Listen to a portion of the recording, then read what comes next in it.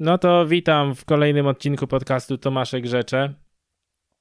W dzisiejszym odcinku ponownie naszym gościem jest Kamil.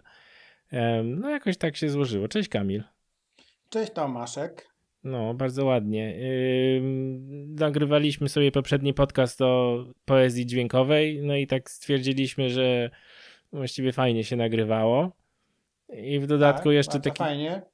taki moment mieliśmy, że wspomnieliśmy o gramofonach przelotnie.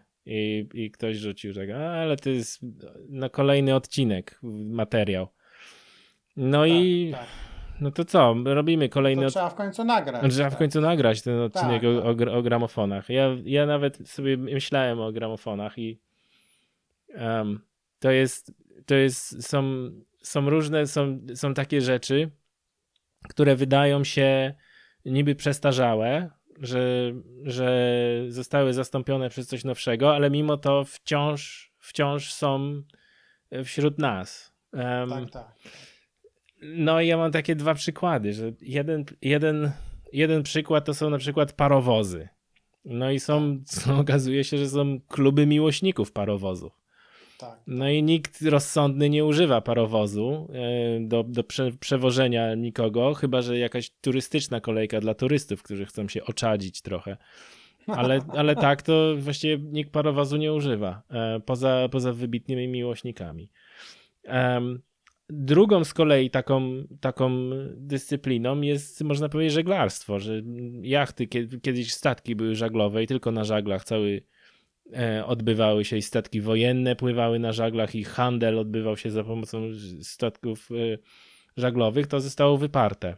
Ale napęd żaglowy ma jedną zaletę w stosunku do napędu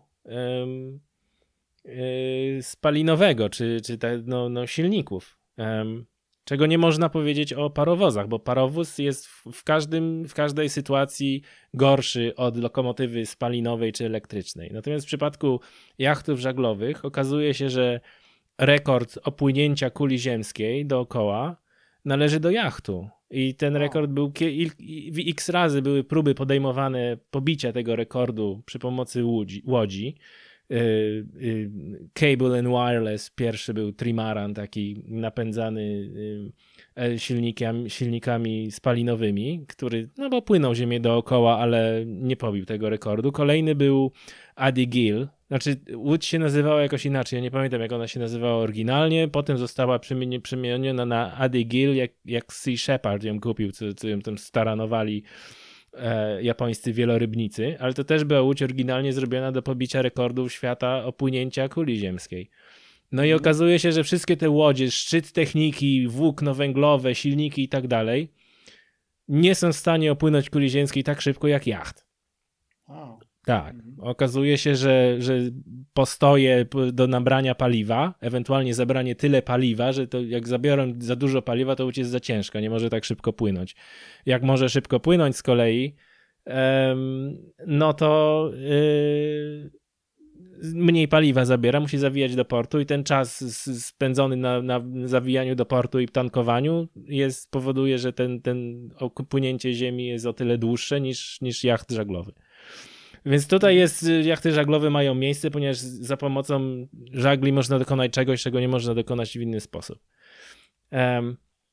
No i teraz tak się zastanawiam, wracam do naszego tematu gramofonów. Czy gramofony twoim zdaniem są wśród sprzętu hi-fi bardziej jak parowozy, że są dla jakichś tam miłośników z jakiegoś powodu lubiane i używane, ale tak naprawdę nie mają żadnej przewagi nad innym sprzętem. Czy też może gramofony są tak jak jachty żaglowe, że no generalnie nazwijmy to mainstreamu zostały wyparte, ale jednak są jakieś ich cechy, którym inny sprzęt hi-fi nie jest w stanie jak na razie dorównać. No myślę, że z gramofonami to tak trochę po środku jest. No właściwie no jest to od paru lat właśnie zauważamy, że coraz więcej ludzie kupują płyty winylowe, coraz więcej ludzi kupuje gramofony. No i też jakby odkrywa na nowo swoje płyty winylowe, które słuchali z dzieciństwa i po prostu gdzieś schowali do piwnicy. Mhm. No i naraz mi się przypomniało, a to ja mam jeszcze w piwnicy takie płyty, to fajnie by było ich posłuchać. Mhm. No i jakby od paru lat, no nie wiem ile to by było dziś, od 8-6 lat wzrastają właśnie sprzedaże właśnie tego sprzętu. Mhm. No i też trzeba się zastanowić, znaczy jest parę właśnie przypadków, ponieważ no, dzisiaj też słuchamy praktycznie muzyki streamowanej. Mamy pliki albo streamujemy ze Spotify i innych firm i ludzie jakby chcą posiadać coś, żeby mieć coś w ręku, żeby obejrzeć to, że płyta właściwie jest dosyć duża, 12 cali, no to jest okładka, mogą sobie poglądać okładkę, w okładkach najczęściej są jeszcze słowa, to ma jakiś tam zapach, także człowiek, znaczy można powąchać, prawda? No i ludzie wracają do tego powoli, że jakby chcą mieć coś ludzkiego, namacalnego. Nie te pliki, które tam to nie zawsze też funkcjonuje, bo się zawiesi tam sprzęt, albo komórka, albo nie ma połączenia internetowego, bo coś się popsuło, albo jest źle skonfigurowane i raz funkcjonuje, raz nie. Tak. To ludzie po prostu chcą mieć coś pewnego, co mają w ręku i No tak, ale co można sobie otworzyć. powiedzieć, że są przecież płyty CD i DVD i tak dalej.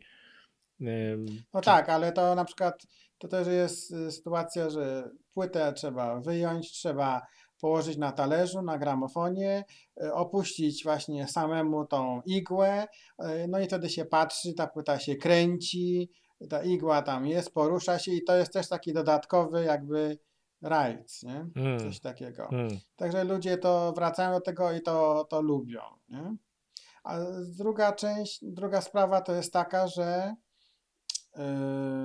jest dużo ludzi, co mówią, że gramofony brzmią lepiej niż na przykład cyfrowe pliki, No albo właśnie. płyta CD.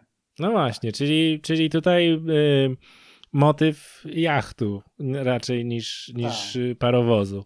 Bo wszystkie tak, argumenty, które podałeś przed chwilą, były raczej no takie preferencje osobiste, można powiedzieć. Że tak, no no czyli ja, parowóz czyli raczej, nie? jakby parowóz, że ja wolę. Natomiast teraz dotknąłeś no, bardziej w kierunku jachtu żaglowego, że ci, co Tak, są tacy, którzy twierdzą, że jednak gramofon i płyta winylowa daje lepsze lepszy efekty. dźwięk. Tak, lepszy dźwięk.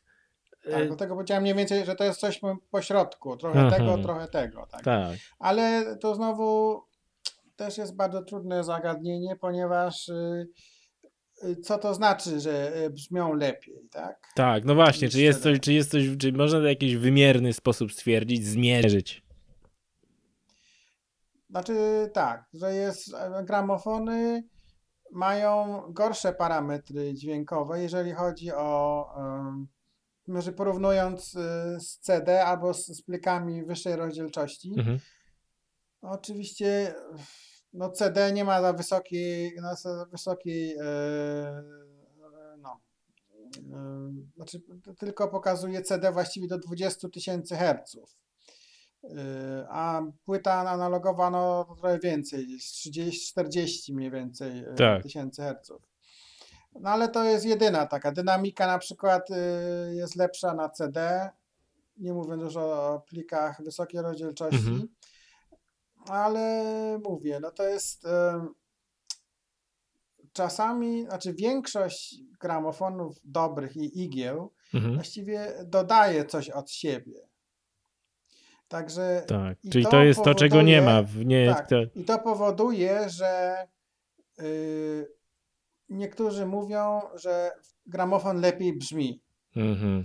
ale to nie jest po prostu to, co sobie wymyślił inżynier nagrania na przykład, nie? Tak, Tylko gramofon po prostu zmienia dźwięk, żeby lepiej brzmiał. Na przykład to jest tak samo jak sprzęt lampowy, tak? tak. Wzmacniacze lampowe i tak dalej. One też dodają i wtedy człowiek słyszy, znaczy mówi, że to lepiej gra, nie? Mhm. Ale znowu to są już dwie szkoły. Jeden na przykład chce zmienić ten dźwięk, żeby lepiej grało, czyli praktycznie każdy utwór, większość utworów gra tak samo, takim samym dźwiękiem. Tak. Albo są ludzie, którzy mówią, nie, ja nie chcę nic zmieniać, ja chcę mieć taki dźwięk, jak jest na płycie, jak sobie to wymyślił inżynier nagrania, i ja chcę mieć ten dźwięk po prostu taki na 100%, jak jest nagrany. Nie? Tak, tak. Czyli nie ma do tego dodawania, nie ma tego sztucznego upiększania dźwięku. Ale to jest tak naprawdę preferencje, kto co woli, prawda? Tutaj to jest Tak. jak z każdą właściwie sztuką i tak naprawdę cała dyskusja zaczęła się w naszym odcinku o poezji dźwiękowej, kiedy typowo rozmawialiśmy o sztuce i o tym, co się komu podoba, co się nie podoba. No i tak jak jest z muzyką, jednemu się jej podoba jedno nagranie, drugiemu inne nagranie. Także tutaj, czy to jest jakaś specjalna, jakaś byś powiedział, specjalna grupa ludzi, którzy zgłębiają zagadnienia słuchania dźwięku i słuchania muzyki do takiego poziomu, czy to jest właściwie każdy słuchacz operuje na takim poziomie, tylko często nieświadomie włącza i coś, to mi się lepiej tak dobrze brzmi, a to mi gorzej brzmi i wydaje się, że to jest jak gdyby nieuchwytne, nie zastanawiają się nad tym. Znaczy to też trudno powiedzieć, to też zależy od sprzętu. Na przykład tańsze gramofony, no to nie dochodzą jakby jakością, na przykład jest gorszy bas od CD na przykład i inne takie sprawy, mniejsza rozdzielczość, ale na przykład takie dodane wysokie tony troszeczkę to też można niekiedy słyszeć, także to też zależy co się komu bardziej podoba, no i no trudno to właśnie powiedzieć, jaka grupa ludzi to słucha. No, mówiąc na przykład o audiofilach, czyli ludziach, dla których jakość dźwięku jest bardzo ważna i którzy polepszają sprzęt, kupują nowy sprzęt, czy robią modyfikacje. Magiczne słowo, tak, audiofile. Tak, i którzy akustykę w pokoju sobie po prostu polepszają, czy zmieniają, to oni jakby mogą porównywać lepiej ten dźwięk. Nie? Tak. No czy audiofile to są ludzie, którzy kochają muzykę, którzy kochają słuchanie muzyki? Czy to są może ludzie, którzy kochają sprzęt do słuchania muzyki, a mniej już samą muzykę? Czy tu jest rozróżnienie? Nie, ja bym powiedział, że raczej obie rzeczy, że kochają muzykę i kochają słuchać muzyki w dobrej jakości w domu i dlatego też kochają swój sprzęt. Czyli także to są akurat dwie rzeczy, które się założę się, że na pewno są tacy audiofile, którzy mają mniej się przejmują muzyką, której słuchają, a bardziej są skupieni na sprzęcie, na którym słuchają tej muzyki. Ja mogę się założyć, że tak jest. Skoro są wędkarze, którzy bardziej się skupiają na wędkach i kołowrotkach, które mają i wszystkich tych przynętach, niż na samym tym łowieniu ryb, bo jadą na ryby 2 razy do roku, ale mają całą ścianę różnych wędek, kołowrotków, linek, przynęt i tak dalej. Skoro są tacy, którzy trenują sztuki walki, ale trenują to dlatego, że im się stroje podobają i mają różne kimona, hakamy i inne tradycyjne stroje, natomiast na pewno są też audiofile, którzy tak naprawdę niewiele mają do powiedzenia czy zaoferowania, jeżeli chodzi o muzykę, słuchania, a skupiają się na tym sprzęcie. Mogę się założyć, że tak jest. To jest też, bo właściwie ten sprzęt właśnie hi-fi może bardzo ładnie wyglądać. Jest bardzo dużo sprzętu, który jest robiony, w którym design jest bardzo design jest bardzo ważną sprawą właśnie w projektowaniu tego, tych urządzeń. A na przykład urządzenia lampowe, tak, mamy tam wzmacniacz, no i jest takie pudło i na tym są lampy przykręcone na górze, nie? No i tak się Wyeksponowane. położy się w dużym pokoju takie urządzenie, no to tak, no, przyjdą jeszcze goście, się zapytają, a co tu masz to takie, a po co to, a to się świeci, a to fajne, no tak to już trochę też wchodzi w snobizm wtedy, nie? Tak. Także No to... zawsze, szczególnie kiedy z jakimś hobby są zamieszane niebagatelne pieniądze, to zawsze bardzo łatwo jest się otrzeć może nie tyle o snobizm, co to może się łatwo stać dla niektórych ludzi jak gdyby wehikułem do demonstracji ich finansowych możliwości. Tak samo jest z samochodami. Tak samo przykład, jest z samochodami, tak, zgadza tak. się. To znaczy właściwie z wszystkimi rzeczami, które widać na zewnątrz. Tak.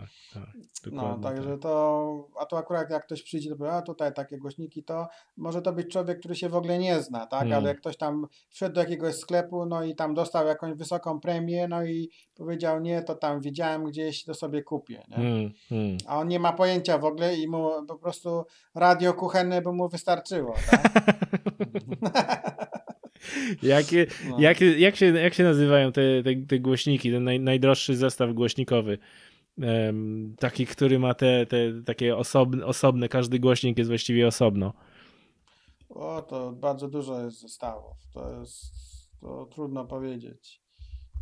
Ja to szybko tutaj słychać pewnie, że wciskam. To zależy od kraju, bo w różnych krajach są różne firmy i to też to tam trudno powiedzieć, nie? Tak, ale to są takie szczególne. Ja tu chciałbym naszym słuchaczom może link Wilson Alexandria XLF. Tak. Wilson Alexandria XLF. No to gdzieś 70 000 euro około, nie? $200,000. Aha.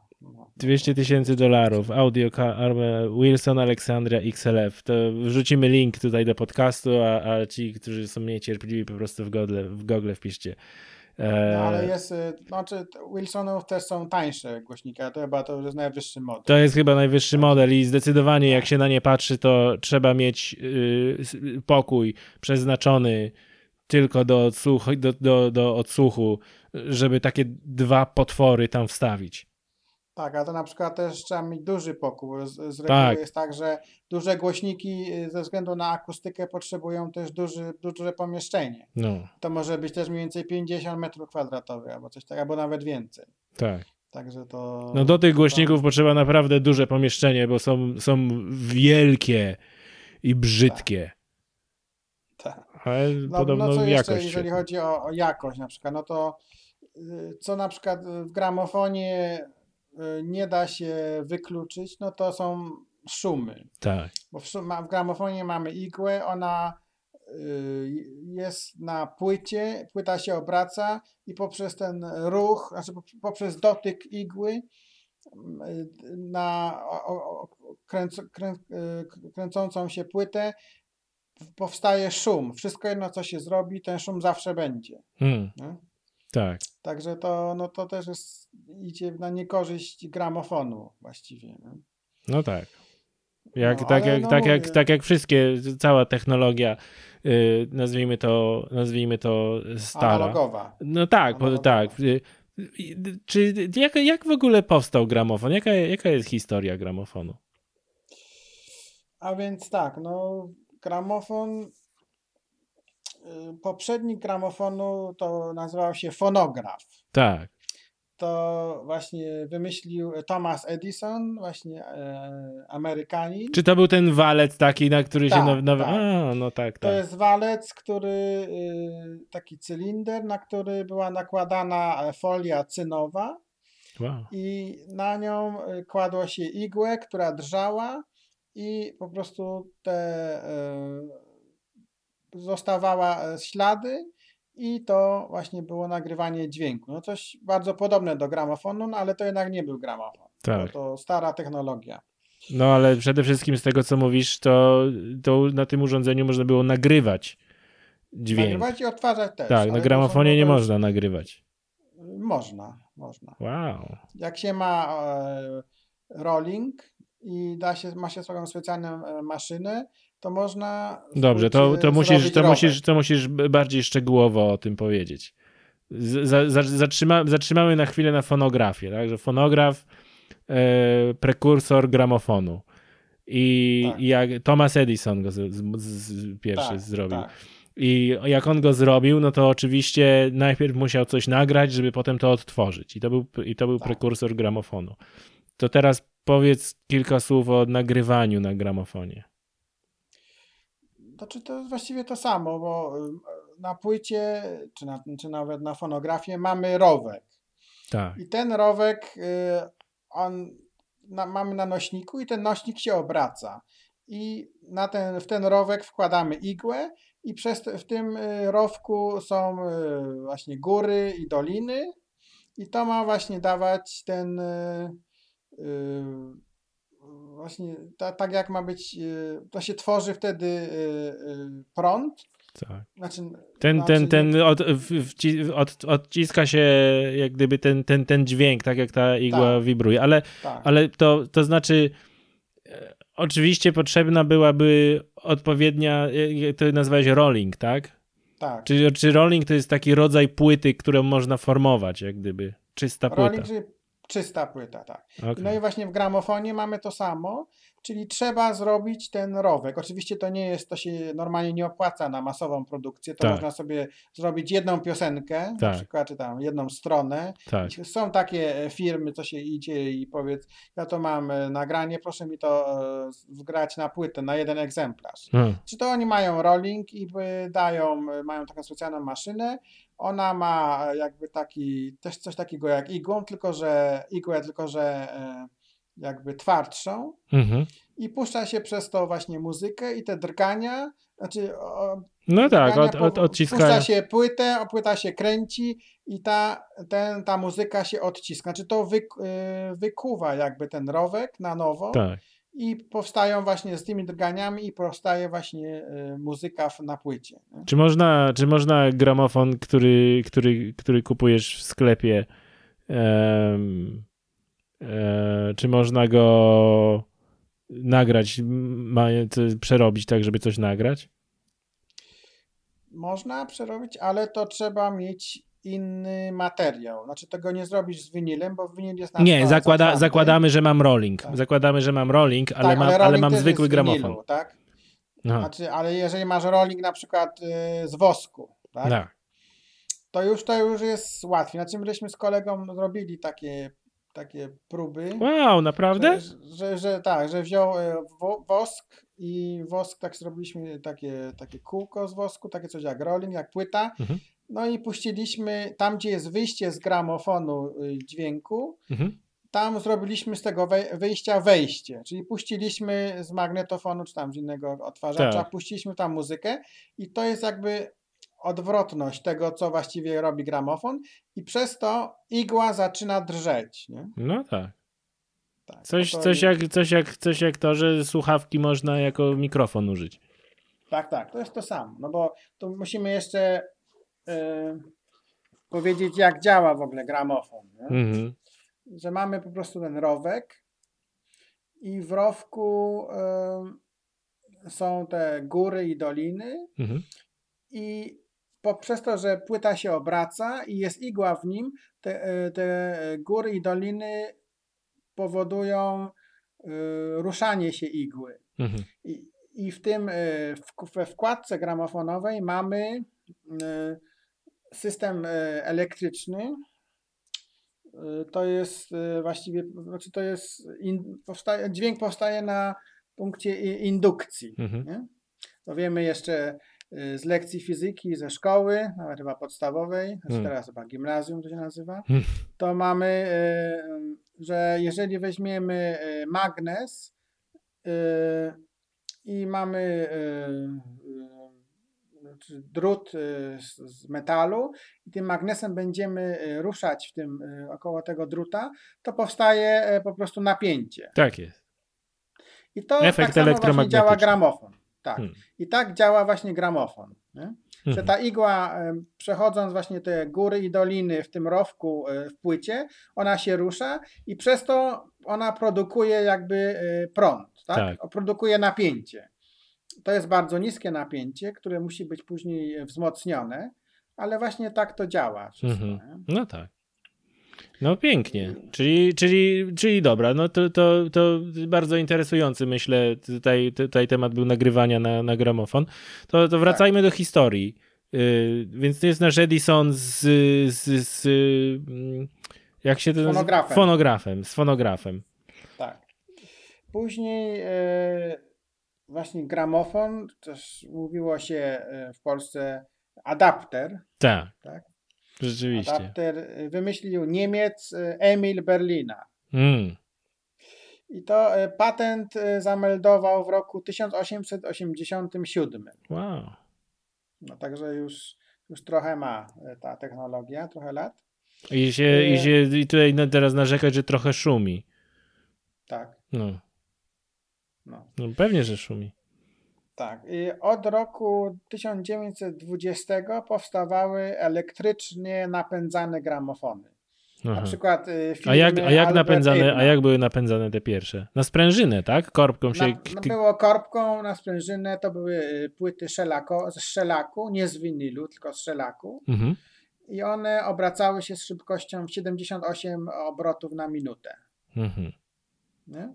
A w dzisiejszych gramofonach jest co, 33, tak? Dobrze pamiętam? W dzisiejszych gramofonach longplaye obracają się, znaczy normalne longplaye 33 i 1/3 obrotu na minutę. Albo też mamy maxi single, albo takie jakieś specjalne wydania winylów 12-calowych, to się obracają 45 obrotów na minutę. Okej. A tam to się obracał jak? Jeszcze raz ile? 78. Czyli znacznie szybciej. Znacznie szybciej. Wow. Spodziewałbym się... Wtedy mieliśmy płyty szelakowe, no i mieliśmy na korbę, na sprężynę obracały się tego, no i nie mieliśmy nic elektrycznego, tylko mieliśmy taką tubę, która wzmacniała po prostu ten dźwięk. I to było coś takiego jak głośnik, tak? Wow. To było w jednym urządzeniu. Ale zaskoczony jestem, że one się szybciej obracały niż współczesne. Spodziewałbym się, że wolniej. No proszę. No tak, ale za to były na przykład igły, no to igły to się kupowało od razu w takim pudełeczku, to było nie wiem, 100-200 igieł. Ojej. To takie były igiełki i one po prostu się zużywały po 15 minutach już, nie? No tak. No bo ta płyta pewnie ta szelakowa to materiał był twardszy niż wino. Twardszy, no i szybciej, więc dodaje jak papier ścierny. Dzisiaj mamy igły z diamentu, tak? Znaczy na samej górze tego igły jest diament, który się bardzo wolno zdziera. Tak. Najtwardszy materiał. Tam mieliśmy po prostu metal i to się szybko zdzierało. Nie wiem, czy nawet chyba było aluminium. Nie wiem. No tak. To się szybko zdzierało. Nie? No tak. No dobrze, czyli co? Czyli jesteśmy ten adapter opatentował jakiś pan w Niemczech? Emil Berliner, tak? Emil Berliner. Tak. I to już był współczesny gramofon taki w pełnym tego słowa znaczeniu, czy no nie, to był jeszcze ten na korbę. To był ten na korbę. Czyli potem zaczęły się pojawiać elektryczne. Tak, czyli to było coś takiego jak właśnie ten fonograf, tylko to nie było na walcu, tylko było na okrągłym po prostu talerzu. Płycie, tak. Później od 1920 powstawały pierwsze elektrycznie napędzane gramofony. Tak? 1920. Czyli 20 lat przed wojną, można powiedzieć. Tak. Niespełna. I to była firma tam Albert Ibna, czy inna, później się z tego wytworzyła firma firma Dual na przykład też dosyć znana w latach 80. Także tego. Od 1926 powstawały też pierwsze elektryczne wkładki gramofonowe. Nie? Czyli ten dźwięk już nie szedł przez tą tubę, tylko już ten dźwięk był elektrycznie wzmacniany później. Tworzyło ten prąd. Bo w gramofonie tych wcześniejszych nie był prąd Czy to było dlatego, że wtedy po prostu nie było wzmacniaczy i nie było głośników i w momencie jak się pojawiły wzmacniacze i głośniki, to się pojawiły te wkładki elektryczne, które były? Jak to było właściwie? Jak to wyglądało? Bo ja rozumiem, że w latach wczesnych latach XX wieku, no to był gramofon i ten gramofon był jak gdyby urządzeniem grającym samym w sobie. Czy to było tak trochę jak radio, że te głośniki były wbudowane w ten gramofon i on wtedy grał? Czy to już się zaczęło pomału powstawać wzmacniacze i cały ten... To ja mówię, na początku to nie było elektryczności, tylko dźwięk wychodzi już z tej tuby. No tak, ale w momencie, kiedy się... Tak, ale w momencie, kiedy się zaczęły pojawiać te z elektryczną wkładką, o których powiedziałeś. No to już wtedy coraz bardziej były tańsze takie urządzenia popularne, no i lepsze były wyniki jakościowe, nie? Że można było więcej wzmocnić dźwięk, można było dać głośniej, no i właśnie bardziej wierzytelny właśnie był dźwięk. Aha. I że te głośniki, one były wbudowane w ten gramofon, tak? Coś jak radio. No to były różne właśnie systemy, nie? Były albo takie, ale... Zastanawiam się, kiedy się pojawił pierwszy wzmacniacz, kiedy ludzie wpadli na taki pomysł, żeby wzmacniacz zrobić. Czy to zupełnie inny klimat. No dobrze, wracajmy do gramofonu. Mi się wydaje, że na początku były właśnie radia i radio to właśnie było ta część, co się mówi, tuner, tak? Tak. Czy tylko, żeby te fale były po prostu ściągnięte. Później następny krok to jest wzmocnienie tego dźwięku, a następny krok to właśnie są głośniki, żeby ten dźwięk wydać, nie? Żeby można było go słuchać. Nie? To są takie jakby 3 No i mi się wydaje, że to jest to samo, że na początku wszystko było w jednym pudełku, a później to się rozwijało, bo można to polepszyć, można tak, to chyba w momencie takim, kiedy były różne urządzenia, które można było podłączyć, to wtedy była potrzeba, żeby to odseparować jakby i to jest jeden wzmacniacz i głośniki, a do niego podłączać różne urządzenia. No tak, ale to pewnie później. No dobra, to wracamy do jeszcze nadal to wszystko było jeszcze płyty shellakowe, których jest jeszcze bardzo dużo właśnie gdzieś tam w piwnicach albo w innych naprawdę? Rzeczach. Tak. I co, one wszystkie 77 obrotów? 78. 78. Tak. Czy są współczesne gramofony, na których można odtwarzać płyty shellakowe? Są. Wow. I są nawet też specjalne igły do tego. Wow.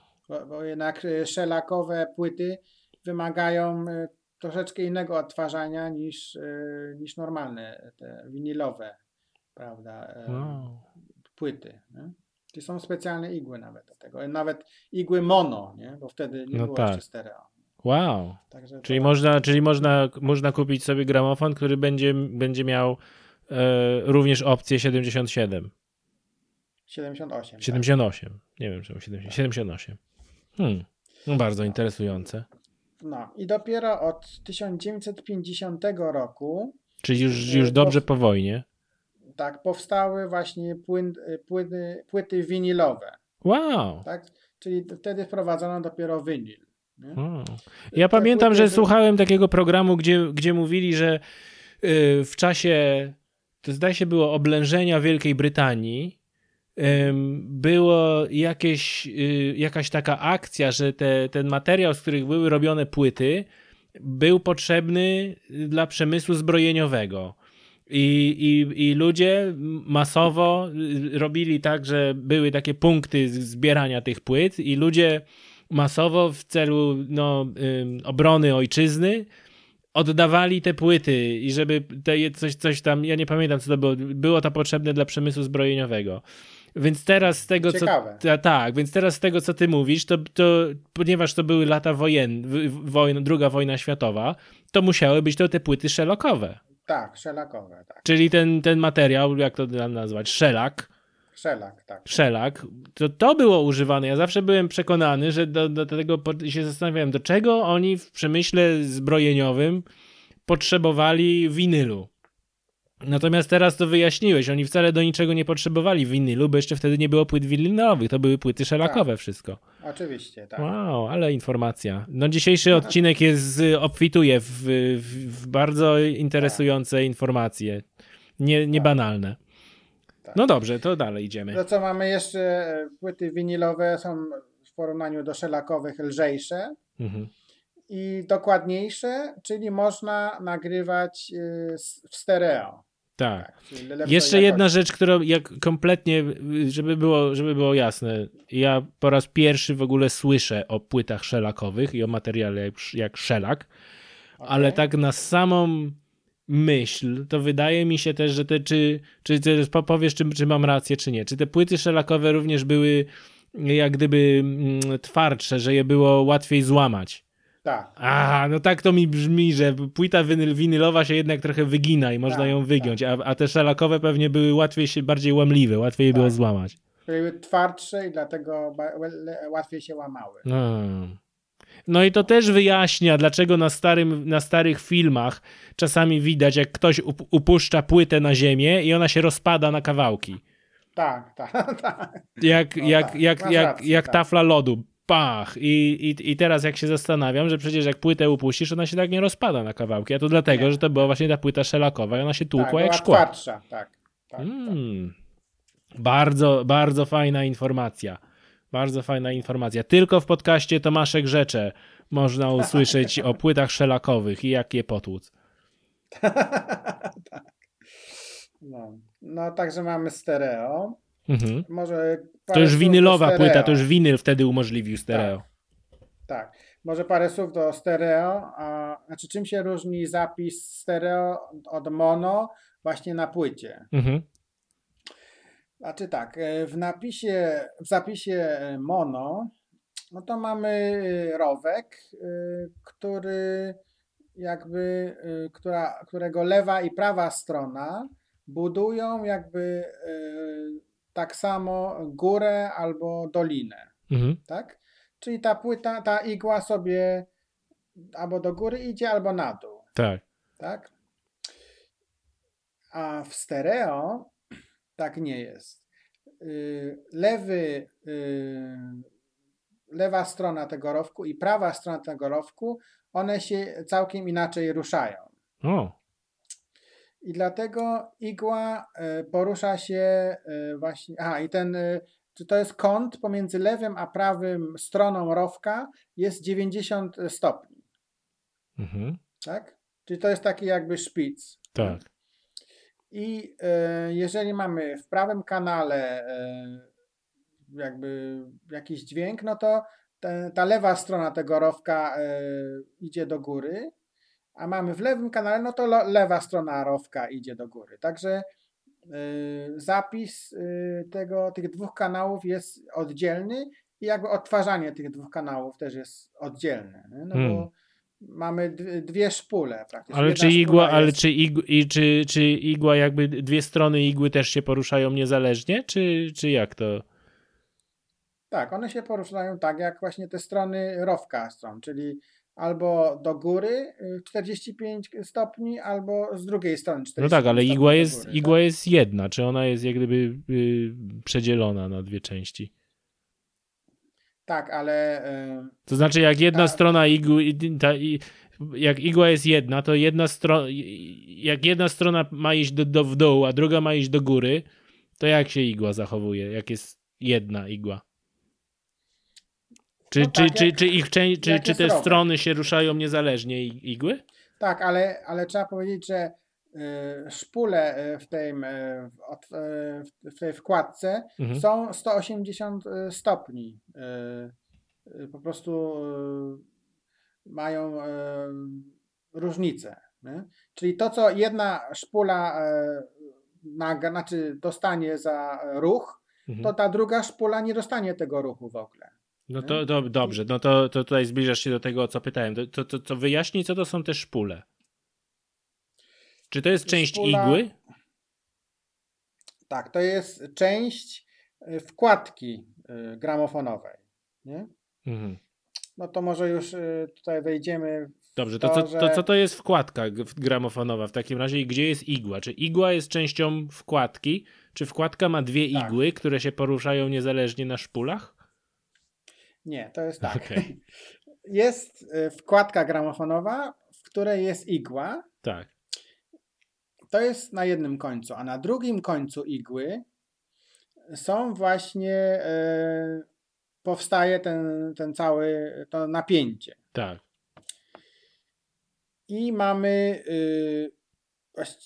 właściwie 4 rodzaje igieł. Pierwsze to były wkładki właśnie piezoelektryczne. To było właśnie bardzo dawno. To mamy materiał piezoelektryczny, czyli jak się po prostu zmieni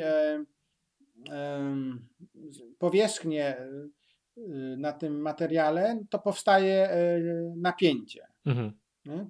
I przez to tak właśnie, to były właśnie pierwsze gramofony, które tak działały właśnie na tych wkładkach. Później mamy teraźniejsze wkładki, no to mamy Moving Magnet, to jest MM, albo Moving Coil, to jest MC. No do Moving Magnet jest bardzo podobna, jest MI, czyli Moving Iron. To bardzo podobna. I to jest wtedy MM, to jest wkładka elektromagnetyczna, czyli magnes porusza się względem cewki. Czy to ta szpula to była cewka. Tak.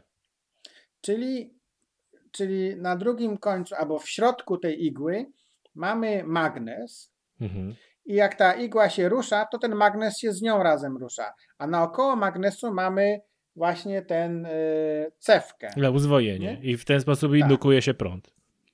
W tym uzwojeniu. A na wkładkach MC mamy cewkę. Cewka jest na igle, a wokół cewki jest magnes. I tak się wtedy indukuje napięcie. Rozumiem. Bardzo ciekawe, bardzo ciekawe. Bardzo ciekawe, tak. Bardzo ciekawe. I teraz, jak będziemy mieć nagranie mono, to mamy tylko jedną cewkę i jeden magnes. Nie? Bo to tylko igła idzie do góry albo na dół. Tak. A jak mamy stereo, to lewy kanał idzie tak, a w drugi kanał, na prawy kanał idzie tak, czyli to dla tych, którzy słuchają, Kamil robił ruch ręką lewą i prawą pod kątem 45 stopni. Tak. Czyli w idealnym stanie... Czyli jak gdyby te albo cewki, albo magnesy, w zależności czy to jest MC czy MM, poruszają się niezależnie lewa i prawa. Tak, czyli przepraszam, jeszcze raz, magnes mamy jeden, a wtedy mamy dwie cewki, tak, jeżeli chodzi o MC. No to w zależności, tak. Tak, a jak mamy MM, no to mamy jedną cewkę i wtedy dwa magnesy. Dobrze, ale to też, to teraz staramy się sobie to oczywiście wyobrazić, to jest ciekawa rzecz w podcaście, może jest to utrudnienie, ale spróbujmy, czyli czy ta igła, to ona ma jakby kształt. Weźmy igłę, która ma magnes, tak? MM, gdzie cewka jest na zewnątrz. Czy ta igła ma stereo, ma kształt taki jakby litery Y, gdzie igła sama jest w rowku i to jest jak gdyby ten trzon litery Y i potem te dwa magnesy stereo rozchodzą się u góry pod kątem i wokół nich są cewki i to jest kanał lewy, kanał prawy? Tak. Znaczy nie Y, tylko może V, nie? To V, no to była igła i potem wychodzi rozumiem. Prosta praktycznie. Nie? Rozumiem. No.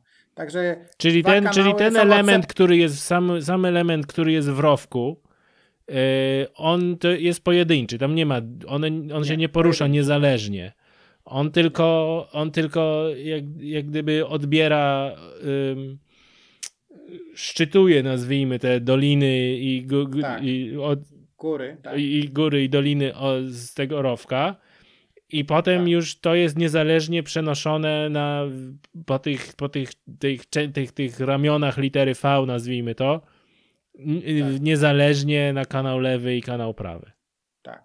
Bo jeszcze raz, jedna strona rowka jest jeden kanał, a druga strona rowka jest drugi Tak kanał. jest. I one są pod 90 stopniach i każdy może niezależnie się po prostu zmieniać. Nie? I ta igła sobie tam krąży. Nie? Także tak to działa.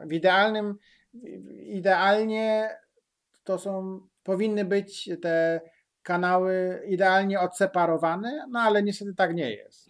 Bo jeszcze powiemy później jeszcze właśnie o ustawianiu igły. Bo czy jest taki mechanizm, gdzie jak gdyby są dwie igły, jedna dla lewego kanału, jedna dla prawego? Bo to mi się wydaje taka pierwsze, najbardziej logiczne rozwiązanie, żeby były dwie igły, każda swój kanał. No ale to byś miał wtedy jeden kanał by szybciej był niż drugi. Nie? No tak, bo jest to wszystko no on technicznie i tak jest jeden szybciej niż drugi, bo mówisz, chodzi teraz o to, że im bliżej środka płyty, tym mniejszą drogę pokonuje igła, tak? Czyli dlatego mówisz, że jeden byłby szybciej niż drugi. Nie, bo byś miał dwie igły, jedna by była z przodu, a druga by była za nią, nie? Nie, obok siebie. Jakbym miał je obok siebie. A to byś musiał mieć dwie rowki, wtedy. Nie, jeden rowek po lewej i po prawej stronie i dwie igły, które by odczytywały, jedna lewą stronę rowka, a druga prawą stronę rowka.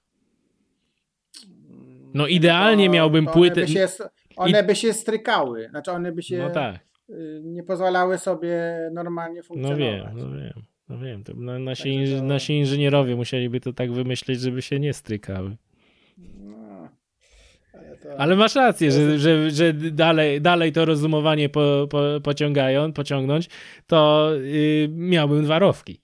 Jeden dla lewego kanału, drugi dla prawego kanału. Ale to wtedy dopiero problem taki, że jeden z tych rowków byłby krótszy, bo byłby bliżej przesunięty, bliżej środka płyty. Z kolei ten problem zaczynałby być coraz większy. I tak ten problem musi wystąpić w jakiś sposób. Myślę, że to jest naturalnie eliminowane przy procesie tłoczenia płyty czy nagrywania.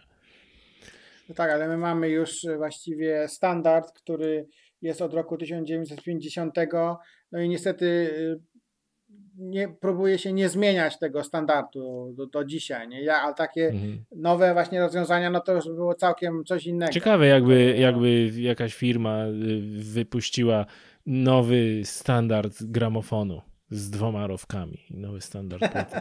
To by było coś. No to możemy coś takiego zrobić, nie ma problemu. Jakieś słuchacze by się jacyś zgłosili, może by się na Kickstarterze założymy projekt, że chcemy nowy standard gramofonu wyprodukować, który osobno zapisuje w kanał lewy i kanał prawy w 2 rowkach. No powiem Kamil, że to jest nie na żarty geeky stuff związany z gramofonami, który tutaj dzisiaj poruszamy. Czyli tak podsumowując, ten gramofon, jakie są części składowe, te, z których jest potrzebna igła, jest potrzebna wkładka ma igłę, ma 2 jak to się nazywało? Znaczy może jeszcze wrócę, no właśnie, do tych rodzajów tych wkładek. No. Nie? No to mamy tą wkładkę MM, czyli Moving Magnet.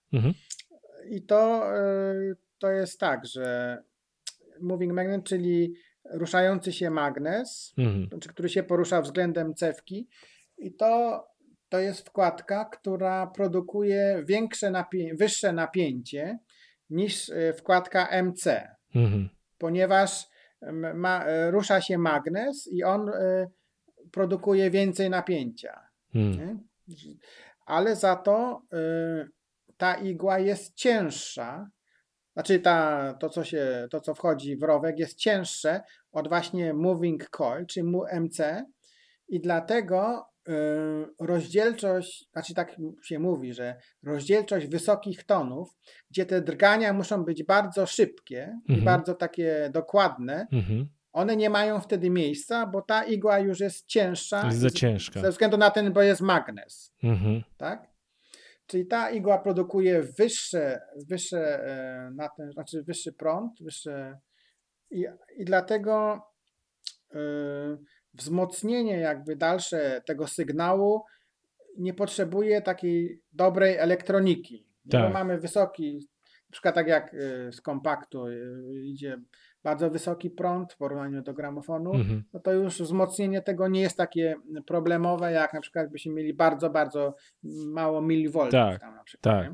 No tak, czyli krótko mówiąc w moving coil, czyli tej ruszającej się sprężynce, ruszającej się cewce, ona jest lżejsza, w związku z tym ma większą rozdzielczość wysokich tonów.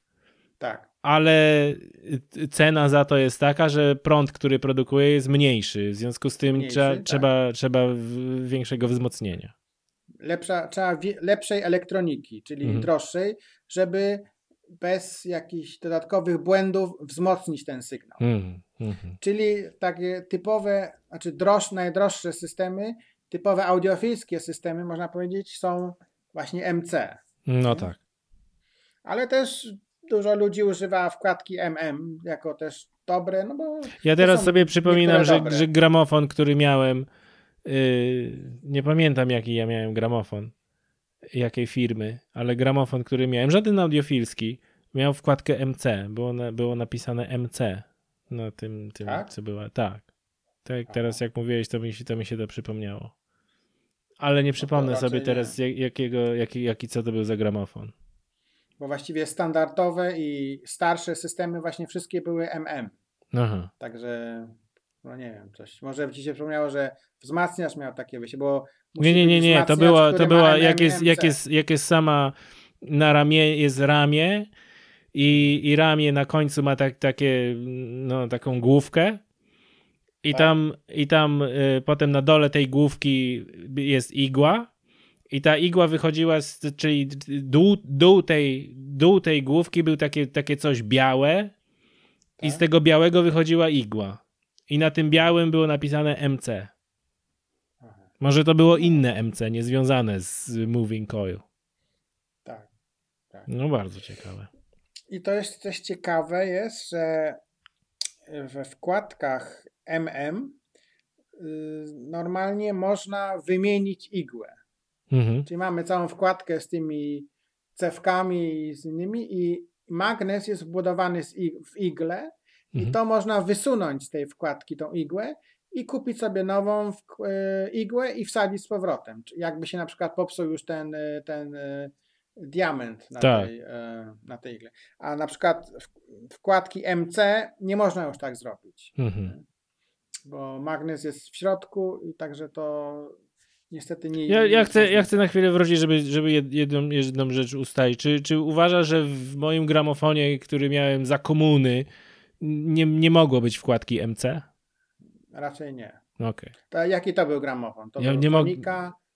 Nie, to był jakiś zachodni. Aha. Ale ale to nie był jakiś high-end, ani nic takiego wstrząsającego. A miałeś jakiś wzmacniacz? Tak. Czy jak to był odtwarzany? Tak, wzmacniacz. Do wzmacniacza to było podłączone.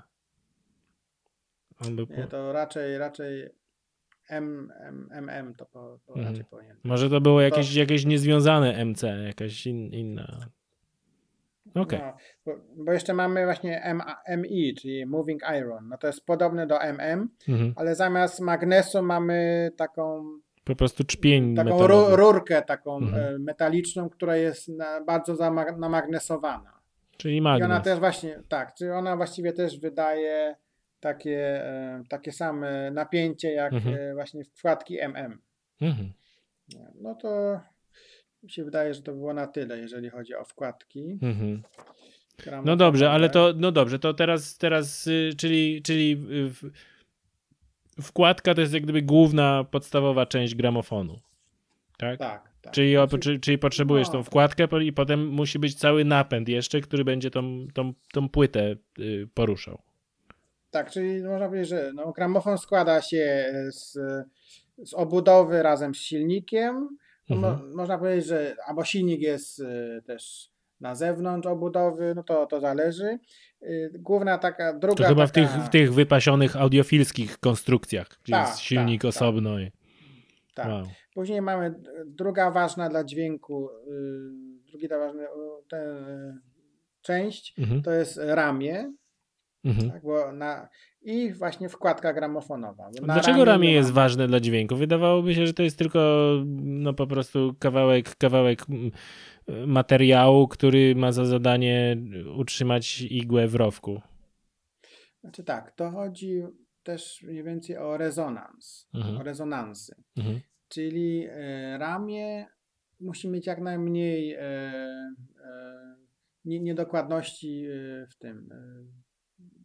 produkcji i także musi być dobrze dopasowany do igły, ponieważ jeżeli chcemy dobrze odtworzenie płyty, to mamy dwie możliwości, dwie sprawy, tak jak właściwie jest też w sprężynie na przykład, że mamy albo igła jest bardzo twarda, tak, i wtedy jakby nie przekazuje zniekształceń, ale za to może podskakiwać, tak? Albo mamy igłę bardzo miękką, w której też, która nie podskakuje, ale nie przekazuje jakby 100% danych, ponieważ całe ramię też się rusza dodatkowo. No tak, ja sobie właściwie uświadomiłem, że ja tutaj palnąłem trochę głupotę, bo oczywiste jest, że przecież tak naprawdę w samym miejscu, gdzie wytwarzany jest, gdzie ten dźwięk jest jak gdyby szczytywany, to jest to mechaniczne, to są to bardzo precyzyjne urządzenie mechaniczne tak naprawdę, które reaguje na bardzo małe nierówności, nazwijmy to, góry i doliny w tym rowku. Tak. No więc oczywiste jest, że ramię, które jest też mechanicznym elementem, musi być specjalnie dobrane, bo na jego końcówce jest ten bardzo wrażliwy element, jakim jest igła, więc odpowiadam tutaj na swoje własne pytanie, że oczywiście, że ramię jest bardzo ważne. Tak, no bo tu właściwie igła, znaczy ten cały system igła-ramię, ona jakby przekazuje drgania. Z tych drgań jest muzyka, nie? Tak. I jak jakieś dodatkowe drgania wchodzą w to już są zniekształcenia. Tak. Nie? Także to można wyrzucić. Ja wiem, że w tym gramofonie, który ja miałem jeszcze na końcu ramienia, było takie pokrętło i to jakby można było dobrać, z jaką siłą ta igła naciskała na ten. To pewnie po to, żeby zrównoważyć czy przeciwdziałać temu, o czym właśnie mówiłeś, że w zależności od tego, jak twarda jest igła, to żeby nie podskakiwała, czy żeby to dobrać. Tak, no każda igła ma właśnie, jeżeli jest produkowana, każda igła ma swoją jakby nacisk już przez producenta po prostu podany, tak, że do każdej igły trzeba mieć właśnie odpowiedni nacisk, żeby ona funkcjonowała w najlepszym dźwięku. No także jeszcze co mówię, że jakby mamy też rezonans, nie? Znaczy jeżeli chodzi o ramię i igłę. I zawsze mamy rezonans, jak są dwie rzeczy połączone. I ten rezonans właśnie musi być tak ustawiony, żeby był w częstotliwości poniżej słyszalnej. Poniżej to, co my słyszymy. Tak. Czyli mniej więcej rezonans najlepiej jest jak od 10 Hz na dół schodzi. Tak. Bo to są częstotliwości, które sprzęt raczej nie przetwarza, których my nie słyszymy. Głośniki najniżej to schodzą, nie wiem, 18 Hz, 15. To są takie mamy bardzo głęboki bas. Czyli 10 jest już dużo poniżej. Tak, 10, 5 jest taka tabela. Mamy w ramieniu i w igle, i w wkładce są podane dane, które wkładamy w takie działanie i obliczamy po prostu, w jakiej częstotliwości będzie ten rezonans tych dwóch rzeczy. Tak. Także to jest trochę jest Wow. tricky. Nie? Wow. No muszę powiedzieć, że tutaj zalewasz mnie i naszych słuchaczy po prostu wodospadem wiedzy na temat gramofonów i to jest niebagatelna sprawa i nietrywialna. Ja jestem szczerze mówiąc pod wrażeniem. Tak. Powiedz, coś chcesz jeszcze powiedzieć? No, że no właśnie to jest wszystko bardzo skomplikowana mechanika, jeżeli chce się wyciągnąć jak najwięcej właśnie z winyla, na lepszą jakość i to jest bardzo dużo rzeczy, na które trzeba uważać i to właśnie też jakby należy do hobby audiofila. Audiofila gramofonowego. Tak, interesują go takie rzeczy właśnie ze strony technicznej, co zrobić i to jest ta fascynacja taka dodatkowa. Tak. No naprawdę. A powiedz mi w kwestii czy o kwestii napędów gramofonów, bo to on też pewnie musi jakoś być dobrany tak, żeby z maksymalnie jak gdyby stałą prędkością obracał tą płytą. Czy jest tam masz jakieś interesujące informacje dotyczące tego, jak cały w ogóle talerz jest napędzany? Tak, no mamy też rodzaje napędów, no to mamy Direct Drive, czyli to znany właśnie gramofon Technics SL1210 MK2. To był właśnie gramofon używany w dyskotekach już od lat 70.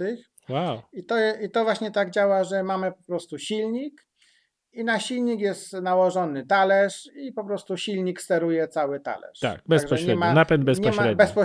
Napęd bezpośredni, tak. I to się cechuje tym, że właśnie jak wystartujemy ten gramofon, no to prawie od razu mamy tą szybkość, którą chcemy, że nie ma jakichś dodatkowych rzeczy, które są pomiędzy. Bo to normalnie jest napędzane paskiem, tak? Normalnie jest silnik i pasek. No to jest już wtedy napęd paskowy. Tak. A to mamy właśnie... To mój gramofon taki miał.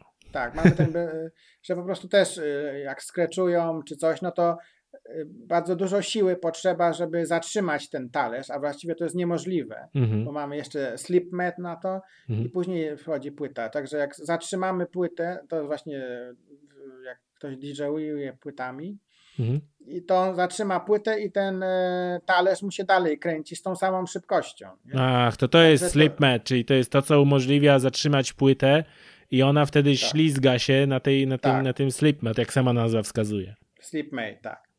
I to są, znaczy to były używane gramofony właśnie, czy są dalej w dyskotekach, nie? No bo to można zatrzymać, puścić i to od razu ma tą szybkość. Żeby nie było żeby nie było tutaj jakichś niedomówień, mój gramofon, który nie miał wkładki MC, miał pasek i zamiast slipmat miał po prostu taki kawałek gumy, żeby się płyta nie ślizgała.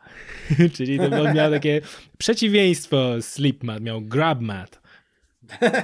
Znaczy to zależy kto co chce, nie? No bo slipmat jest potrzebny w dyskotekowych, a znowu w takich bardziej audiofilskich czy normalnych, no to nie potrzeba. Nie, ale ja próbowałem scratchować, mimo braku slipmat.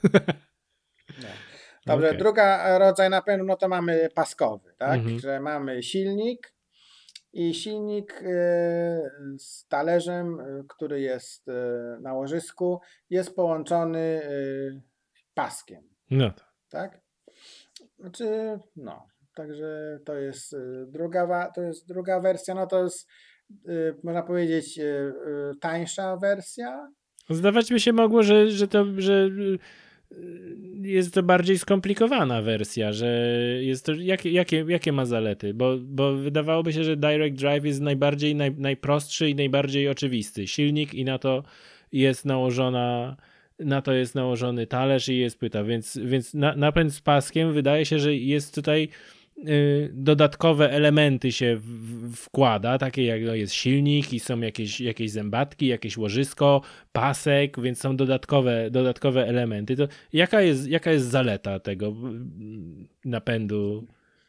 Czy zaleta jest taka, że silnik nigdy nie będzie miał obrotu na 100% płynnego. Że zawsze tam on się po prostu bardzo szybko przemieszcza, ale to jest takie schodkami takimi, nie? Albo ma jeszcze jakieś błędy, na przykład jeżeli chodzi ze strony napięcia z zasilacza, że ten zasilacz nie jest za dobry i on po prostu też się nie kręci naokoło.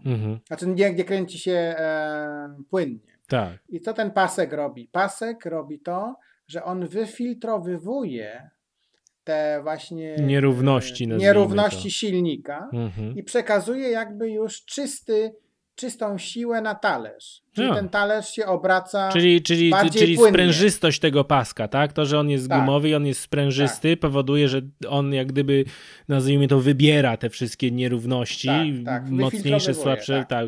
Aha. Czyli mówi, ale powiedziałeś, że napęd paskowy to jest tańszy, ale czy z drugiej strony to, co powiedziałeś, to wskazywałoby, że te gramofony audiofilskie takie, gdzie jakość dźwięku jest pierwszą rzeczą, to będą z napędem paskowym. Tak i nie. Znaczy, bo jeżeli chodzi o bardzo dobry napęd direct drive, no to musi być dużo zrobione, znaczy musi być bardzo dokładnie zrobiony, żeby tą szybkość przekazać właśnie, żeby ta szybkość była taka sama i ją przekazać na talerz. Tak. Czyli jest bardziej skomplikowany musi być ten napęd. A tu mamy po prostu silnik, który musi być dokładny, no i pasek i łożysko i to jest jakby tańsze od tego systemu, ale z drugiej strony też lepsze, można powiedzieć. No proszę.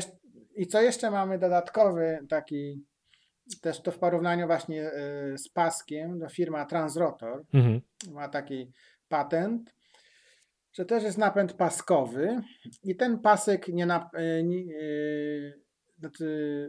nie dotyka talerza, tylko jakby taki podtalerz i na górze na tym podtalerzu są 3 magnesy. Wow. I na ten podtalerz przychodzi właśnie główny talerz, na które też są 3 magnesy, tylko odwrotnie. Tak. Czyli on jest magnetycznie, jak gdyby na takiej poduszce magnetycznej się obraca. Nie. I te dolne 3 magnesy, one się obracają, no bo silnik je po prostu obraca. One pociągają za sobą te górne 3 magnesy, które są na talerzu. Pociągają naokoło. Tak. I ten system, ale pomiędzy tymi magnesami jest powietrze. Nie? Czyli tylko to, że się magnesy przyciągają, to po prostu tylko porusza do przeniesienia momentu obrotowego. Tak. I to jest jeszcze większe wyfiltrowanie właśnie tych zniekształceń. Dodatkowe jeszcze. Czyli mamy 2 wyfiltrowania zniekształceń jeszcze. Wow. I to jest... No proszę, kto by się spodziewał, że gramofon, a tutaj takie rozwiązania. Czy to są jakieś ostatnio dopiero zrobione rozwiązania, czy to jest coś, co już było od jakiegoś czasu? Ten na przykład z magnesami, ten patent. Czy to się w ogóle, może moje pytanie powinno być inaczej postawione. Czy ta dziedzina się rozwija? Czy są nowe rodzaje gramofonów produkowane cały czas? Tak, cały czas mamy jakieś nowe nowinki właśnie jeżeli chodzi o technikę z gramofonami i no to się cały czas rozwija i... To może mamy szansę na ten gramofon z 2 rowkami. Do lepszej separacji lewego i prawego kanału. No i jakby jeszcze lepsza wersja tego łożystego, no można powiedzieć sprzęgła, no bo można by nazwać sprzęgło z tymi 3 magnesami, jest jeszcze też właśnie firmy Transrotor jeszcze wyżej, jeżeli chodzi o o jakość, jest taka, że mamy silnik, jest jakby na stoliku i na to kładziemy gramofon i ten silnik właśnie też ma na górze magnesy, ale chyba jest więcej chyba jest 9 i na to nakładamy talerz, który jest tylko na łożysku, aluminiowym. Jak wiemy, aluminium nie jest magnetyzujące. I też ten talerz ma też 9 magnesów i wtedy ten właśnie silnik pociąga, one się nie dotykają w ogóle, Tak. silnik do tego talerza i wtedy pociąga tak samo, w tym samym właśnie sensem, tak jak tamto łożysko, Tak. znaczy tamto sprzęgło. Tak. I to jest jeszcze dokładniejsze wtedy, nie? Wow. Ale to już są wtedy drogie gramofony. Wow. No tak, ale dla prawdziwego audiofila, który wydał $200,000 na głośniki, co nie stanowi problemu, żeby mieć. To ten pierwszy system nazywał się TMD, ten drugi się nazywa FMD. Wow. Czyli... Wow. No tak, to właśnie mamy to. Później mamy gramofon, to jest taka trzecia właśnie rodzaj, to jest z przekładnią ścierną. Nie, cierną, przepraszam, cierną. Mhm. Czyli to było właściwie stosowane dawno temu i teraz też znam chyba 1 czy 2 gramofony, co mają właśnie taki napęd. Mhm. No i to mamy silnik, na którym na górze jest taka rolka gumowa i ona jest dociskana do talerza i po prostu ona się kręci i przez to też się talerz kręci. Nie? Wow. Możesz mniej więcej. Tak. No. Także to jest takie. No, mamy przez to, jak jest źle konstrukcja zrobiona, no to mamy dodatkowe szumy, no bo to się tam dotyka, prawda? Tak. Ta rolka to powstają dodatkowe te drgania i tak dalej, także no to teraz już się praktycznie nie używa tego. Chociaż... Powiedz mi parę słów na temat ustawiania igły. Tak. Słyszałem o ustawianiu igły, ale nie bardzo wiem, z czym to zjeść. No to ustawianie igły to też jest takie dosyć skomplikowana sprawa, no i też nie wiadomo dlaczego, ale jeżeli mamy ten rowek w płycie, no to mamy te dwie strony rowka, one są 90 stopni do siebie po prostu ustawione. I żeby a może tak, igłę można przestawić w 3 jak to powiedzieć, w 3 stopniach swobody. Tak, 3 stopniach swobody. I to się robi dlatego, w jednym stopniu swobody, czyli jakby to powiedzieć, żeby ta igła w tym rowku była, żeby te 90 stopni było bardzo dokładnie ustawione, żeby lewy kanał na przykład nie wchodził w prawy kanał. Nie? To jest pierwszy stopień swobody. Czyli to, czemu ja chciałem zapobiec za pomocą 2 rowków. Tak, dokładnie. Później drugi stopień swobody, no to już jest troszeczkę skomplikowany, bo wiemy, ramię igły, ona się kręci w jednym stopniu swobody i to, co chcemy, żeby było, musi, znaczy, no to jest dosyć trudne do wytłumaczenia. Jak mamy, to jest też dosyć skomplikowane, że idealna sprawa by była, czy idealną sprawą w tym momencie jest ramię tangencjalne, że nie ma po prostu jednej, znaczy, że ramię się nie obraca jakby tak, znaczy na jednym łożysku, tylko igła sobie z zewnątrz idzie po prostu do wewnątrz na łożysku, tak. bez obracania. Tak. I to wtedy igła jest cały czas czyli krótko mówiąc, to jest tak, jakby wyobrazić sobie, że nad płytą jest to ramię jest jakby na stałe zamontowane i ta igła się przesuwa tylko z zewnątrz do wewnątrz. Na tym ramieniu przesuwa się względem płyty na nieruchomym ramieniu, tak? Tak. A większość gramofonów ma ruchome ramię i to ramię jak gdyby wychyla się wraz z igłą, żeby dojść do środka płyty. Tak, natomiast to tangencjalne, o którym mówisz, to jest nieruchome ramię, które jest jak gdyby jak most nad płytą. Tak. I a ta igła jak suwnica w porcie się przesuwa tylko na tym. Tak. Aha, to jest tangencjalne ramię się nazywa. To się wtedy nazywa ramię tangencjalne, Wow. ale to jest wtedy praktycznie można powiedzieć idealne, ponieważ igła jest jakby równoległa do tych rowków. do osi płyty, tak. Tak. A jak mamy to ramię nie tangencjalne, tylko normalne, jak mamy dobrze nastawione igłę, to mamy dokładnie tylko 2 punkty na płycie, w którym właśnie ta igła jest prostopadła do osi płyty. Jakby, Czyli to ustawienie igły jak gdyby musi wziąć pod uwagę ten dodatkowy kąt, który powstaje z ramienia nietangencjalnego. Tak, tego normalnego. Wow. I to właśnie też jeszcze musi być dodany właśnie ten błąd, że na zewnątrz płyty mamy szybszą szybkość, tak. czyli mamy więcej jest przekazywanych danych, i im bliżej środka płyty, tym mniej danych jest przekazywanych, ponieważ obraca się wolniej wtedy. Znaczy szybkość, która dostaje igła, jest wolniejsza. No właśnie, bo to jest to, że ustawia się, mówiliśmy, że tam 78 w starych płytach szelakowych i 45 albo 33,3, ale tak naprawdę to jest prędkość obrotowa gdzie? Na zewnątrz płyty mierzona? Bo przecież ta prędkość, ona się zmniejsza w miarę jak... Czyli to jest nierównomiernie wszystko. To nagranie jak gdyby na płycie jest nierównomierne, żeby wziąć pod uwagę to... Wow. Znaczy to się nazywa, to jest szybkość kątowa. Szybkość kątowa. Czyli te właśnie 33,1/3 obrotów na minutę. To jest szybkość kątowa. Okay. Tak, nie liniowa, tylko kątowa. Tak, a szybkość liniowa jest zależna od tego, jak daleko igła jest od środka płyty.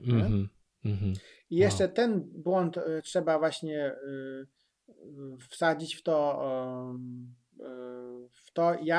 gdzie właśnie te 2 punkty, idealne punkty, gdzie ja je po prostu postawię, gdzie ja je ustawię na tej igle, nie? Żeby błąd był jak najmniejszy. Nie taki wysoki, no jak najmniejszy.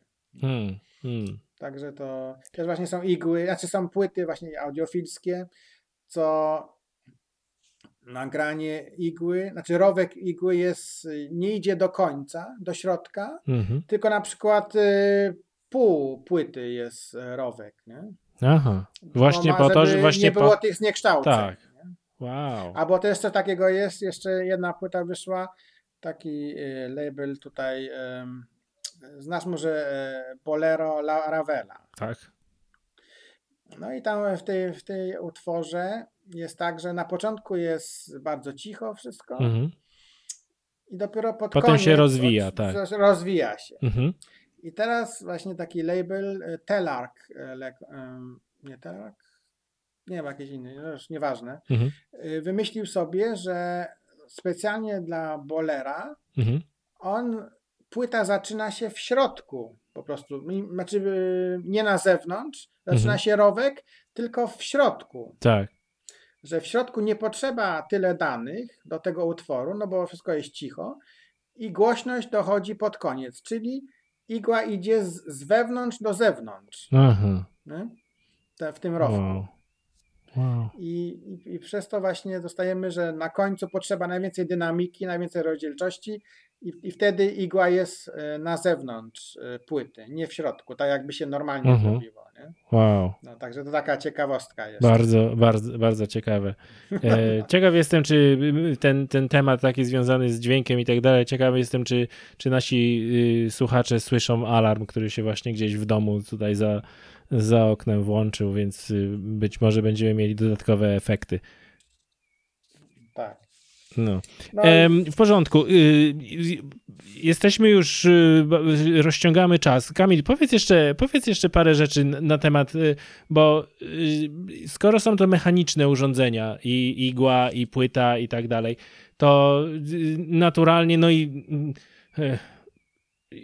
rowek i bardzo małe jakieś tam nacięcia na tym rowku do góry doliny, to musi przecież być wrażliwe na wszelkiego rodzaju jakieś kurz, pył, jakieś inne rzeczy, które się normalnie osadzają, tym bardziej, że tak jak mówiłeś na początku, ta płyta jest odsłonięta i to widać, jak to się obraca, porusza i tak dalej. Powiedz, czy płyty winylowe należy w jakiś sposób czyścić, czy igły, czy chronić przed wpływem właśnie kurzu, czy jakichś drobin, które no bez wątpienia będą wpływały na jakość dźwięku, jak się dostaną do tych rowków.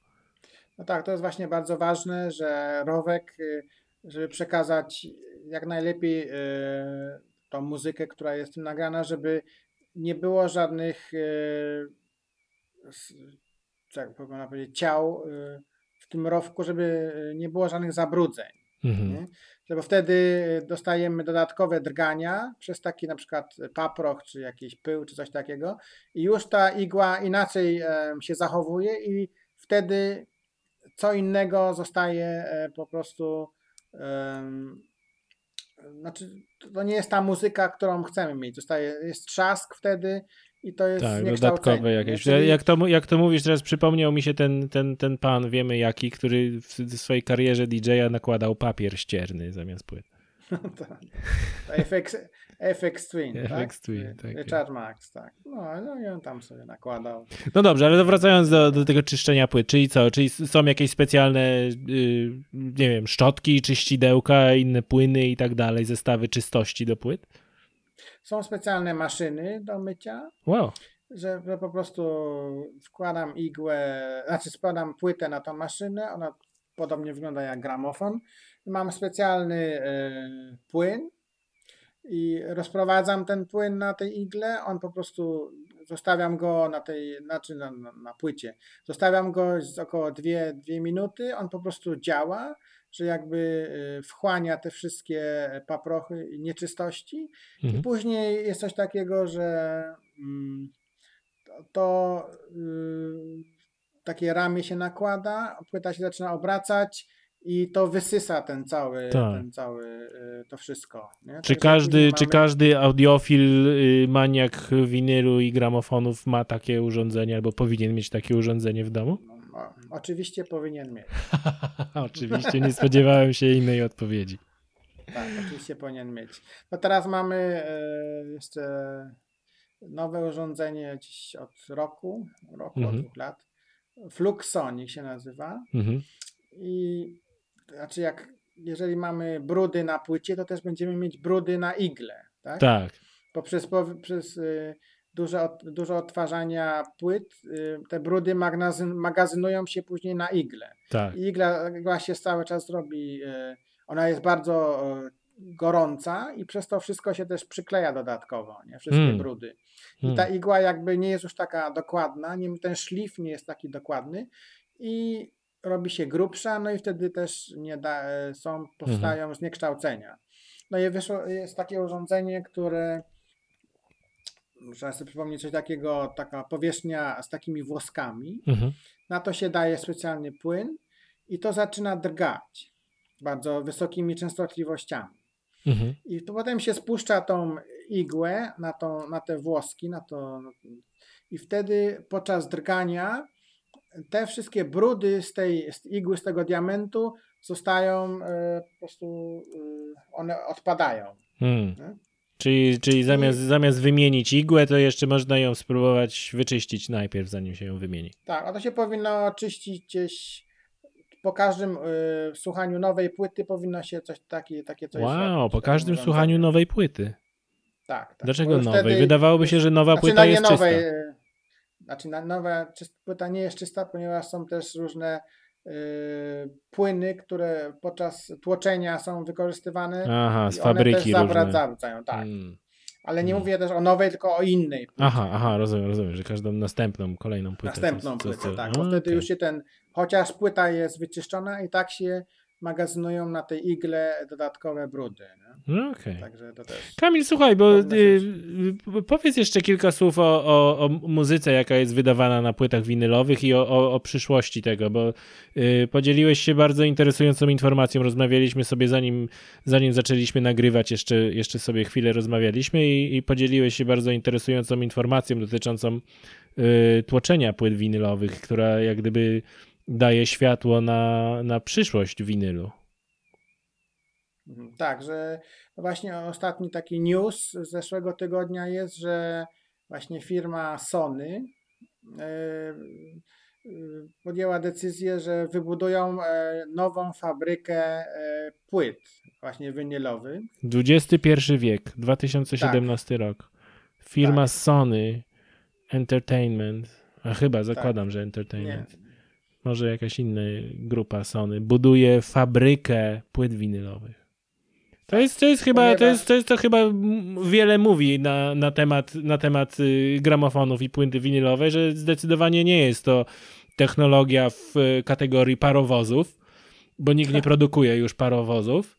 Natomiast zdecydowanie jest to w kategorii jachty. Nowe jachty się nadal produkuje z włókien węglowych i tak dalej. No i tak jak ty mówisz, nowe, coraz lepsze technologie do produkowania gramofonów się wdrażane są. No i okazuje się, że płyty również, całe fabryki powstają do budowania, do tłoczenia płyt winylowych. Tak, no do tej pory właśnie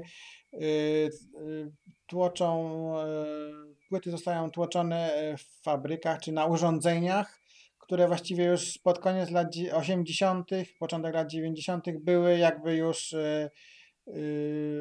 chowane gdzieś w jakichś pomieszczeniach, ponieważ już nie było na nich, znaczy nie przydawały się do niczego. Mhm. Czyli to był tak się zmniejszała ilość tych płyt winylowych i gramofonów i wydawało się, że to wszystko odejdzie do lamusa i okazuje się, że teraz to jest jak gdyby druga młodość tego. Czyli... Tak, no to jest warte złoto praktycznie, nie? Że te urządzenia zostają znowu po prostu wyciągane z tego lamusa i na nowo zostają uruchomione, no i do tej pory jest parę tłoczni właśnie na świecie, które tłoczą płyty 24 godziny na dobę i to no już nie wyrabiają, można powiedzieć, z tłoczeniem, no i wymyśla się teraz właśnie nowe tłocznie, co tu zrobić, żeby nowe maszyny po prostu wymyśleć.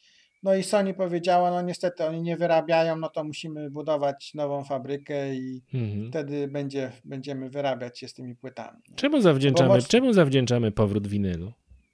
Co spowodowało, że te urządzenia zostają wyciągane z lamusa i jak gdyby powraca cała technologia i cały czar powraca?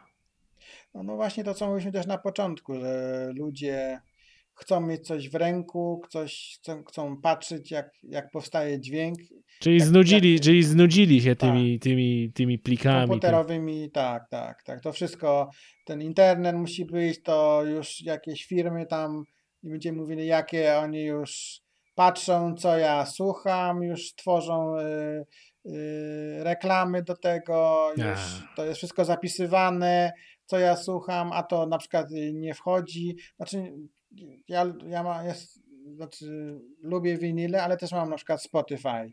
No już mi się 2 razy zdarzyło, że wszystkie piosenki, utwory, które miałem na komórce, ściągnięte jako offline, w systemie offline, 2 razy mi wszystko zniknęło, tak? Bo miałem 1500 utworów na komórce i 2 razy już mnie wszystkie zniknęły, nie? No tak. To co to jest za komfort, tak? Żaden. No tym bardziej, że to wszystko jest potraktowane DRM-em, w związku z tym jak Spotify straci licencję na jakiś utwór, to odetnie cię od tego utworu, nawet jak on ci nie zniknie. Tak. Ale to ta aplikacja jeszcze nie jest tak dobrze zrobiona, czy to się po prostu gryzie z systemem, czy coś. No i byliśmy na urlopie i mi wszystkie piosenki zniknęły. No i nie było internetu, no i jestem bez muzyki praktycznie, tak? A myślę, że mam 1500 utworów w ręku, można powiedzieć, wyobraź tak? sobie teraz, gdybyś w bagażniku samochodu miał 1500 płyt. No ale jak je mam, to już je mam rzeczywiście, je mogę zawsze odtworzyć. Wszystko jedno, co się stanie, nie? A tutaj coś się stanie i koniec, i nie ma. Musisz na nowo wgrywać, nie? Zgadza się. Także to są te takie problemy cyfrowe. Mhm. Znaczy, że Czyli co, mówisz, że będziemy widzieli coraz więcej muzyki na winylu? tak, no wszystkie właściwie nowe albumy, co wychodzą, praktycznie wszystkie są też, wychodzą na winylu. No i co jeszcze wychodzą? Wychodzą też stare nagrania, starsze, właśnie jazzowe, właśnie z labelu Blue Note na przykład, czy inne w nowych wersjach, już remasterowane.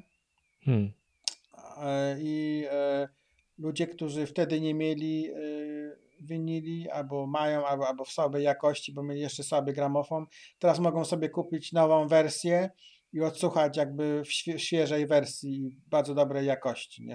To są specjalne wytwórnie, które specjalizują się też w remasterowaniu, tak jak na przykład firma Mobile Fidelity Sound Lab. Oni właśnie remasterują stare nagrania. No i właśnie parę lat temu, 2 czy 3, wyszedł winyl zespołu Dire Straits, Brothers in Arms, tej płyty, w wydaniu dwupłytowym. I każda właśnie w szybkości 45 okrążeń na minutę, czyli jeszcze większa szybkość, czyli lepsza jakość. Nie? I mniej więcej 2 piosenki są na jednej stronie tego, 2 do 3 piosenek na jednej stronie. Czyli żeby te zagadnienia optymalizacji jak najlepszego, tak. to co mówiłeś, dlatego jest to wersja dwupłytowa i dlatego jest to tak rozłożone. I dlatego 45 okrążeń na minutę i nie 33. Nie? Żeby jak najwięcej wyciągnąć z tego systemu. No i właśnie tu rozmawialiśmy, że dasz linka właśnie na utwór Brothers in Arms, jak ktoś właśnie gra to z tego winylu, z tej firmy i zrobił sobie tam teledysk i to jest właśnie nagranie z tego winylu. To można sobie posłuchać, jak to tam Pięknie. Umieścimy link i link będzie do YouTube'a na SoundCloud i będzie na Twitterze ten link. Kamil, dziękuję Ci bardzo za przyjęcie zaproszenia do podcastu. Niesłychanie interesujący. Chyba jeden z najbardziej, jeśli nie najbardziej interesujący odcinek podcastu do tej pory. Cała masa niesłychanie interesujących i mało znanych informacji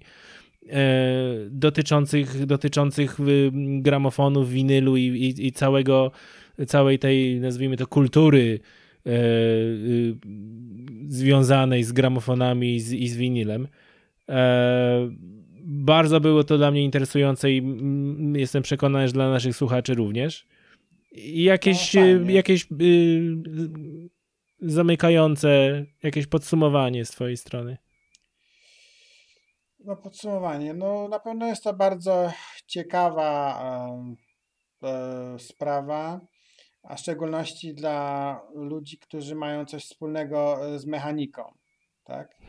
Że to jednak jest maszyna, gramofon to jest maszyna. I to nie da się porównają trochę tam z elektrotechniką. Taką maszyna precyzyjna. Tak.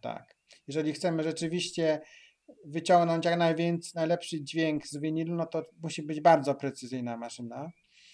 No i to też zainteresowałem się właśnie tym gramofonem, no to już były dawno, prawda, ale tak rzeczywiście to zacząłem to wchodzić gdzieś od 10 lat temu.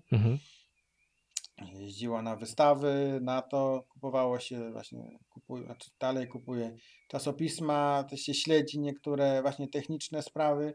No i właśnie wchodzenie właśnie w ten temat bardzo mi się podobało i właśnie ta cała technika mnie fascynuje i to no bardzo fajny temat jest. No Warto widzę sobie właśnie, tutaj.